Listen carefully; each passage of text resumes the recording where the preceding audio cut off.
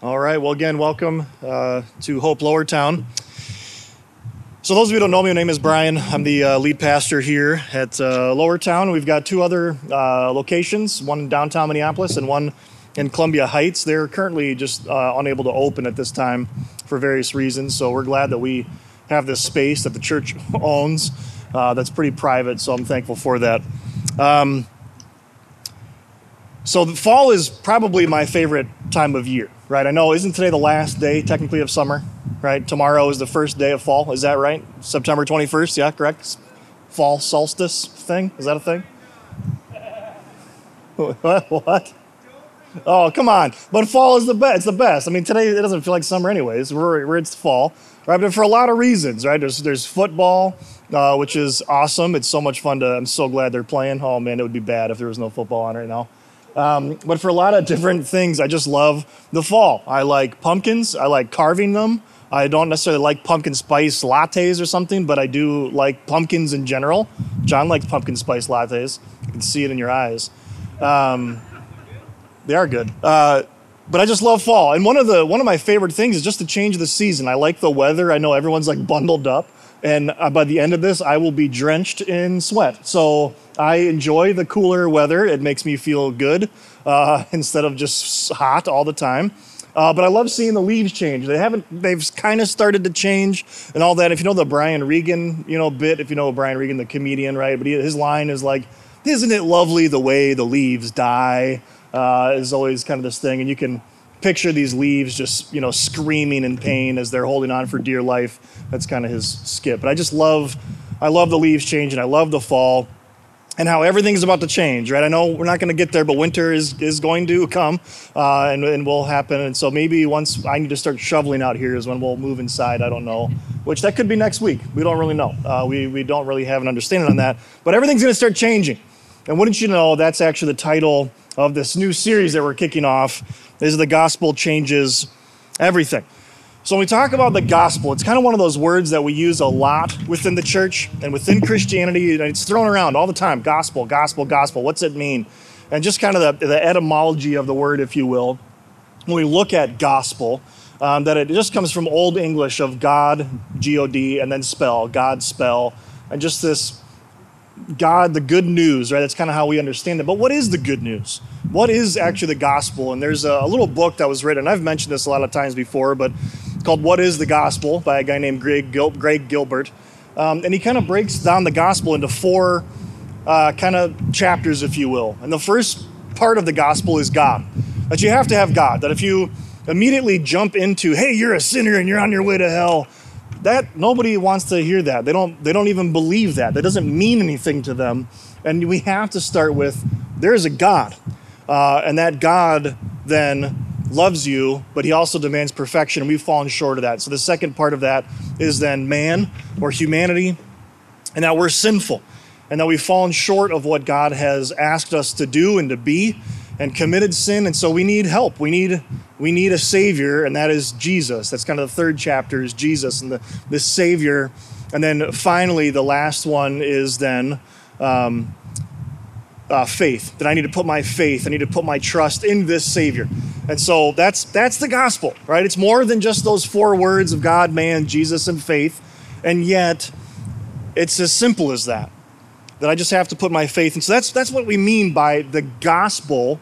That faith, that trust in the good news of Jesus Christ as the hope of the world changes everything. And so I'm going to, spend our time looking at what that means specifically of the gospel changing everything. And so Pastor Core, the lead pastor of downtown campus, he kind of wrote a little blurb on this. And so right now, all three campuses, we're going to go through this 12-week series together. And it's going to be a little bit more practical, a little bit more topical, if you will. We're not going to preach through a book, but it's going to be challenging. It's going to be challenging to me that I'm going to call us to action as a church over these next couple of weeks. And so, but Pastor Core wrote this little blurb about what this series is going to be about. So let me just read what he said. He said, "Why have so many efforts to change our world proven ineffective or even destructive? What does it mean to be a faithful presence of Christ in this world? This series will explore how the church can play a role in affecting positive change. The gospel, rather than politics or worldly power or wealth or social media or reclusivism, changes everything. That the gospel informs us on our politics and wealth and power and education and media. And we shouldn't just go, hey, let's just go build our own commune and get away from this crazy world. And no, the gospel affects us. The gospel moves us. The gospel of Jesus Christ forces us to take action, to have steps. And we just got done looking at 2 Peter, but even 1 Peter, he kind of says the same thing twice, but that the world would see our good works and believe. That we have to do something once we believe. And believing the gospel leaves no room at all for complacency or even comfort. And if you're new to Christianity, you're just checking this out, that might sound like, wow, he's saying if I'm a Christian that I might be uncomfortable. The gospel says yes. So this week's sermon is going to be the creation mandate. Is the title of this sermon. And we're going back to the beginning, going all the way back to Genesis chapter 1, verse 28, and we're going to be honing in on that, the creation mandate. Before I jump into that, though, this last Tuesday, we had a all-church elder meeting, and we walked through Proverbs 1, and it's just, Proverbs, if you don't know anything about Proverbs, it's what it is, what it sounds like. They're these sayings of wisdom and knowledge. And we kind of focused and honed in on Proverbs 1:22 for a little while. And it says this, how long will you who are simple love your simple ways? How long will mockers delight in mockery? And even last week, looking at the end of 2 Peter chapter 3, he used that same language. How long will scoffers scoff? How long are we going to stay in our ways? And then the end of this verse says, and how long will fools hate knowledge? And one thing I've always tried to teach myself and teach us as a church is, do we write ourselves into the story as always the good person, as the hero of the story, or as the bad person, the villain, right, of the story? And I think when we look at this, it's easy maybe to think, oh, all the people out there, they're the mockers, they're the scoffers, they're the fools. But church, what I want us to do is examine ourselves and say, is that me? Have I hated knowledge? Have I run away from things that make me uncomfortable? Have I run away from things that have been calls to action as a believer?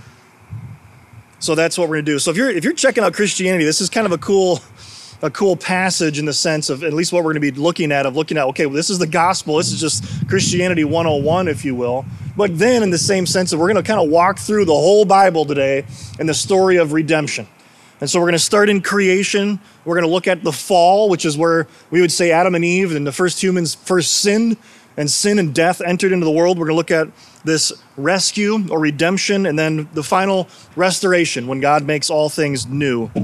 And so that's where we're going to be looking at today.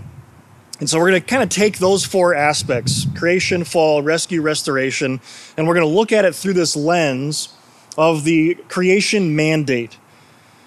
That what was it that human beings were created to do and created for before sin was in the world?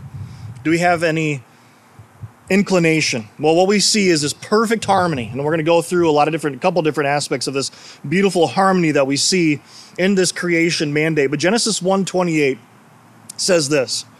It says, God blessed them, that is Adam and Eve, and said to them, be fruitful and increase in number, fill the earth and subdue it. Rule over the fish in the sea and the birds of the sky and over every living creature that moves on the ground. And if you skip forward to Genesis 2:15, it says, the Lord God took man and put him in the Garden of Eden to work it and to take care of it. And so what we see right here in the creation account is God saying human beings were created to work. And it's a good work is good, but what's going to happen is once sin enters the world, work all of a sudden is now going to change to toil and labor.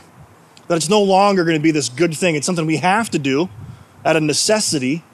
But every single one of you, no matter what job you have, in some way your work has been labor, it's been toilsome, it's been hard. But that wasn't the case back then. That we were created to work, that work is actually a good thing that God gave humanity to do. I have a quote here from a guy named William Edgar, oddly enough, in an article called The Creation Mandate. Go figure. He says this about the creation mandate. He says the mandate has three components, each of them related. First, and often least noticed, is given through and because of the blessing of God. So he's going to then quote Genesis 1:28, that God blesses them in this command, if you will. He says, because of the divine blessing, it's appropriate to call it a covenant, and its purpose is above all to fulfill mankind's relationship with God as it was originally intended. So we have human beings created, and they have this original intent, right? The OGs of humanity. My mom and I were watching a show last night, and there's a guy who couldn't stop saying OG. But anyways, the OGs of humanity tells us our purpose, right? What was their goal in life? And this is it. This is what it was supposed to be, this relationship with God. Second, the commandment is to be fruitful and multiply and fill the earth.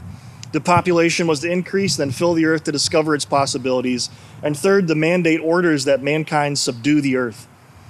The word for subduing is kabosh. I don't know. We said that every once in a while growing up, but maybe it's a phrase. That's a Hebrew word of kabosh. I'll put the kibosh on it, right? It's this Hebrew word. Have anybody used that idiom? Do people still say that? Okay, right. But what's interesting is that idea of kabosh, of subdue. It says it's not meant to be violent or gentle. Sorry, it's not meant to be violent, but gentle. It's supposed to be a good thing, right, to subdue something in this sense, and especially creation and this world. He goes on, he says, it is perhaps coincidental that the three aspects of the mandate are reflected in our English word, inherited from medieval French, for culture. So he's going to take culture and kind of dissect it, if you will, into our understanding. And he says cult. When you think of a cult, this is what a cult means, referring to worship, right? That part of our English language of culture is this idea of worship. But then he has the second word, colonization, which I don't normally picture that as a good thing, right? We think of the colonizer, right? Or going into all the world and saying, hey, I like your land, I'm taking it for myself. And we probably wouldn't attach not meant to be violent, but gentle to a colonizer. And yet, that's what the language is, of colonizing, of spreading, meaning to spread to other parts of the world is another. And then culture means literally the cutting edge of the plow, or whatever we ordinarily call cultivation. This is the creation mandate. This is the purpose of the human race, to worship, to fill the earth, and to subdue it. So that's what it was in the beginning. That's what it was before sin, but we don't stay there forever. Right? Sin enters the world and bad things start to happen. And all of a sudden, all those perfect aspects of harmony between God and man, and between man and woman, and mankind and man and himself, and man and nature, all of a sudden there's going to be this huge rift that's going to rip that apart. And we don't stay that way forever. And we know Adam and Eve are tempted by the serpent, and they eat of the fruit that God specifically told them not to eat, and sin and death enter the world. And so now we're going to look at four different aspects of how the creation mandate is now changed because of sin and the curse. The first one is spiritually. So this is in Genesis chapter 3, starting in verse 14. This is the curse that God gives the serpent and then humanity in doing so. He says, so the Lord God said to the serpent, because you have done this, cursed are you above all livestock and all wild animals. You will crawl on your belly and you will eat dust all the days of your life. Verse 15 right here, one of my favorite verses in all of Scripture. It says, and I will put enmity between you, serpent, and the woman, and between your offspring and her offspring. But then it switches to the singular, he will crush your head and you will strike his heel. And we know the rest of the story, that Satan's going to strike the heel of Jesus and cause him pain on the cross. But Jesus is the one who's going to deal the final death blow to Satan. But what we see in this curse is spiritual warfare. That we as human beings are going to have enmity. We're going to be striving against demonic and satanic forces. There's also then this internal temptation, right, of numerous unlimited ways of temptation and sin that we're now going to have to combat because of sin and death in the world. The second creation mandate after the fall that's affected is relationally. Verse 16, it says, to the woman, he said, I will make your pains in childbearing very severe, and with painful labor you will give birth to children. And I used to think that was just labor, like actually the act of giving birth, but it's not. It says right there in the beginning of 16, it says, I will make your pains in childbearing very severe. I'm a man. I don't know what it's like to be a woman. I'm married to a woman of 10 years, right? But she worries about things that I can't even begin to imagine, right? And she's always worried about that. Do I even want to have kids? Do I want to pursue my career? Can I do both? Am I able physically to have kids? And now that I'm pregnant, am I doing everything right and okay to take care of my body? And then actually the physical pain of having a child. And then afterwards of wanting to be a good mother. And then do we have more kids? And can I have more kids? Or should I have more kids? And all these things. And then those who can't have kids and just the pain of that as a man we simply do not struggle with. That's part of the curse. I remember I kind of joked about it before, but I look back at that first account of Eve in the garden, and I said it before, but Eve, you had one job, right? Just don't eat the fruit. And I think of that every time my wife is in labor, screaming. It's not fun. She did a great job. But then he continues in verse 16. It says, your desire will be for your husband, and he will rule over you. Right here, there should be perfect harmony in this relationship. And every wedding I've done, I talk about this verse. Because what happens here is that your desire for your husband isn't a good desire. This is, I want to manipulate, I want to control, and when he's going to do the same thing, he's going to rule over you. And that's what every relationship humanly, this side of the fall of sin entering this world, reverts to. And without the gospel of Jesus, that changes everything, even my marriage and how I relate to my wife, no longer for my self-interest and gain, but setting my preference aside the same way that Christ did for his bride, for me and for the church. It changes everything. The third aspect that we see that is affected is vocationally. It says to Adam, he said, because you listened to your wife and ate from the fruit of the tree, which I commanded you, in case I didn't make it clear before, I'm going to reiterate, you must not eat from it. Pretty simple here, Adam. A lot of times I think Eve gets the blame. That's not what happens. Adam is standing right there when this whole situation happens. God says this to Adam, cursed is the ground because of you. Through painful, here it is, toil, you will eat of the food from it all the days of your life. It will produce thorns and thistles for you, and you will eat the plants of the field. By the sweat of your brow, you will eat your food. And again, anyone here who's not in agriculture, that's universal of any job, any labor of toil. And it takes work. And if anybody's ever tried to make a garden or anything, it's hard work. It's just constantly fighting back weeds. I mean, constant. Doesn't matter how much preen you put on it, it always comes back. Always comes back. And then finally, the creation mandate after the fall that we see affected, this harmony now is going to be in disharmony, is theologically. And God is still continuing here talking with Adam, and he says, until you return to the ground, since from it you were taken, and for dust you are, and to dust you will return. That humanity, the pinnacle of God's creation, was never created to die. We weren't supposed to die. And so that's why every time there's a death or a funeral or a murder, and it feels so wrong and it hurts so much, is because it is so wrong. We weren't made for this. We weren't made to see one another pass on. It's part of the fall. So then how do we look at this idea of this creation mandate now, and how does it impact this plan of redemption? So I've got a couple verses I just want to read through quickly. 2 Corinthians 5:21, it says, and God made him, that's Jesus, who had no sin, to be sin for us.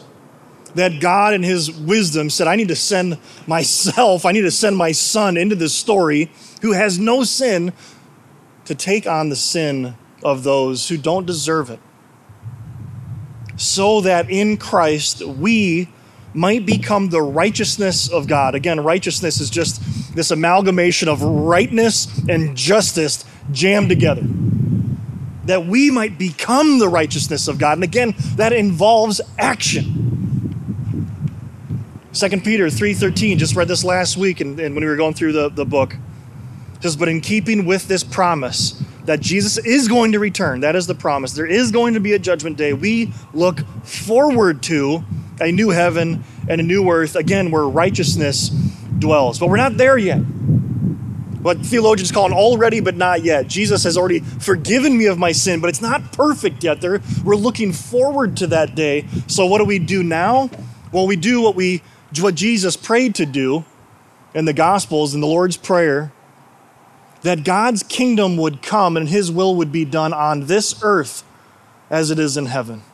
And as his church, we now are called to make sure that that will is actually doing something and not just sit idly by. Romans chapter 12, 8 through 10 says this, "Let no debt remain outstanding except the coming debt to love one another. For whoever loves others has fulfilled the law, the commandments, you shall not commit adultery, you shall not murder, you shall not steal, you shall not covet, and whatever other commands that there may be are summed up in this one command, love your neighbor as yourself. Love does no harm to a neighbor, therefore love is the fulfillment of all the law." And we can sit and we can talk about love all day long, but we have to ask ourselves that question of what is, oh boy, what is love? Baby, don't hurt. Sorry, when my mind went there, and I can't turn that filter off. What is love? Okay, what does it mean to love though? What does it actually mean to love? Because what it doesn't mean is I just let people do whatever they want to do. I just take, again, I'm a dad, right? And I've got my 3-year-old back there. And if Henry decided he wanted to go run into the street, even now, trust me, I'm running away from the microphone because I'm going to go tackle my own kid so he doesn't get himself killed. That's way more loving. That's not wrath. That's not injustice. That's love. And sometimes we are called to action that is actually hard to do and hard conversations that we need to have because of love. And again, what Peter says and what Jesus says, that by our love that people will know that we are followers of Jesus Christ. So what's the church's mandate? What do we actually do about it? What has changed from the creation mandate to now? Matthew 28, 16 through 20, it's what's often called the Great Commission. Verse 16 says, "The 11 disciples went to Galilee into the mountains where Jesus told them to go. And when they saw him, they worshiped him, but some doubted. And then Jesus came to them and said, 'All authority, all of it, all of the authority in heaven and on earth has been given to me.'" And then what happens? He doesn't say, "Okay, I'm going to do all these things." He says, "Now you therefore go and make disciples of all nations." That's that subdue the earth. That's going and spreading the good news of the gospel to all people. And baptizing them in the name of the Father and the Son and the Holy Spirit, teaching them, right? This is that culture of cultivating, teaching them to obey everything I have commanded. And when we do those things, and those are actionable steps, it is an act of worship to our God. And then Jesus says, "And surely I am with you always to the very end of the age." A book that we're kind of reading through as pastors and elders right now is this book. It's called To Change the World. And it's by a gentleman by the name of James Davison Hunter. I want to read just a couple little quotes. These aren't lengthy by any means, but I think it will help us in where we're going from here and the whole impetus and reason behind why we're going through this series on the gospel changes everything. And again, he's talking about this creation mandate. He says this, "As a rule, though, indifference toward the world is quite rare in the history of God's people." Right? That as a church, we shouldn't just be indifferent to what's going on around us. We don't just say, "Well, I've got my Bible, I've got my Jesus, and that crazy world, they can go to hell in a handbasket. I've got nothing to do with them." We can't do that. He says the passion to engage the world, to shape it and finally change it for better, would seem to be an enduring mark of Christians on the world in which they live. To be Christian is to be obliged to engage the world, pursuing God's restorative purposes over all of life, individual and corporate, public and private. This is the mandate of creation. And he goes on to say, needless to say, the actual legacy of Christians in relation to this mandate is ambivalent, to say the least. Now we can go one way or the other. We can be kind of nonchalant when it comes to how we engage the world. He says, willful negligence of moral and spiritual obligations, the abuse of power, and me entering this especially within the church, and corruption through self-aggrandizement result in the exploitation of other human beings and the destruction of the resources of social and the natural environment. At the same time, there is a record of extraordinary good, of service to all and in honor of God. The ambivalence is what it is. There is much for Christians to be inspired by, and much of which we should repent. So when I say the gospel changes everything, what do I mean? And this is something I've shared before. If you've come to Lowertown, you've heard me say this before, and if not, you're going to hear it. And if you don't remember me saying it, I'm going to say it again. And if you remember me saying it, I'm going to say it again. And this is it. What is the gospel? Again, we talked about this. This is coming to faith in Christ. But so many times, I think we take that gospel when we package it and we patent it and we slap a sticker. That's what I'm trying to say. I talk for a living, by the way. And we send it out to people. Right? We say, hey, take this. This is a tract that has the gospel of Jesus Christ. I want you to believe this. And then we can sit back and say, my job is done. I shared the good news of Jesus. Someone went from death to life. Someone went from darkness into light.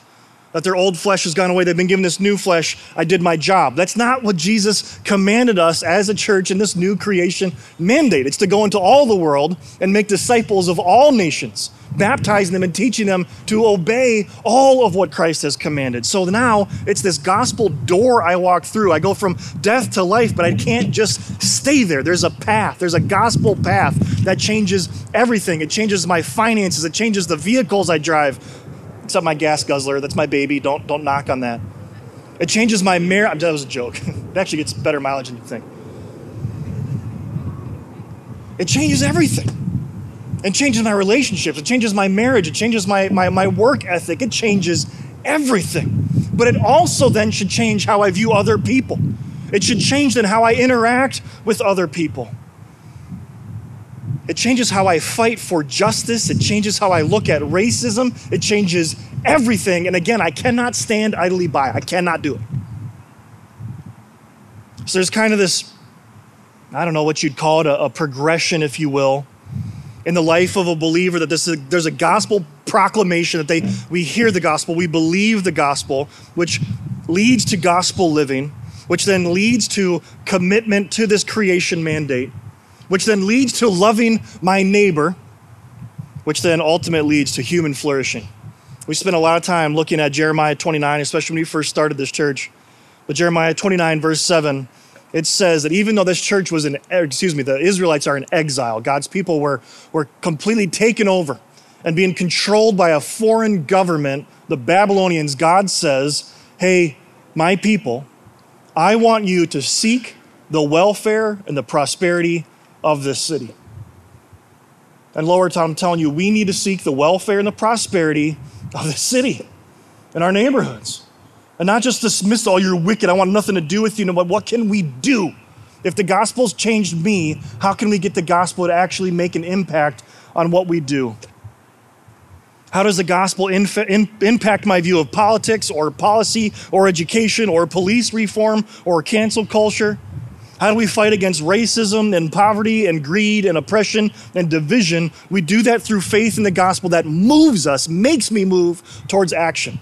Is my faith, is my salvation dependent on my action? No.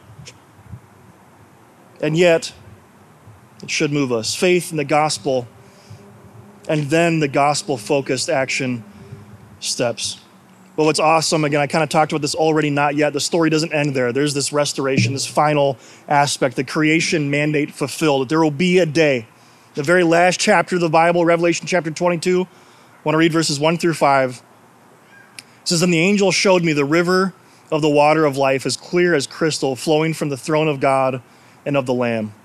Down the middle of the great street of the city, on each side of the river stood the tree of life, bearing 12 crops of fruit, yielding its fruit every month. And the leaves of the tree are for the healing of the nations. Again, this is apocalyptic, fantastical language to say it's all going to be made right. That just the leaves, right? I want some of those leaves to heal the nations. And then he says right here, no longer will there be any curse. It's going to go back to Genesis 1 and 2. No curse, perfect harmony between mankind and other mankind, between humans and humans, man and woman, and other ethnicities and races. Perfect harmony. There will no longer be enmity between us and ourselves, and our spirituality will be able to be one with God. No longer any temptation or sin. No longer any curse. And we will see God, and the throne of God and of the Lamb will be in the city, and his servants will serve him, and they will see his face, and his name will be on their foreheads. And there will be no more night, and they will not need the lamp or the light of a lamp or the light of the sun, for the Lord God will give them light, and they will reign forever and ever. But we're not there yet.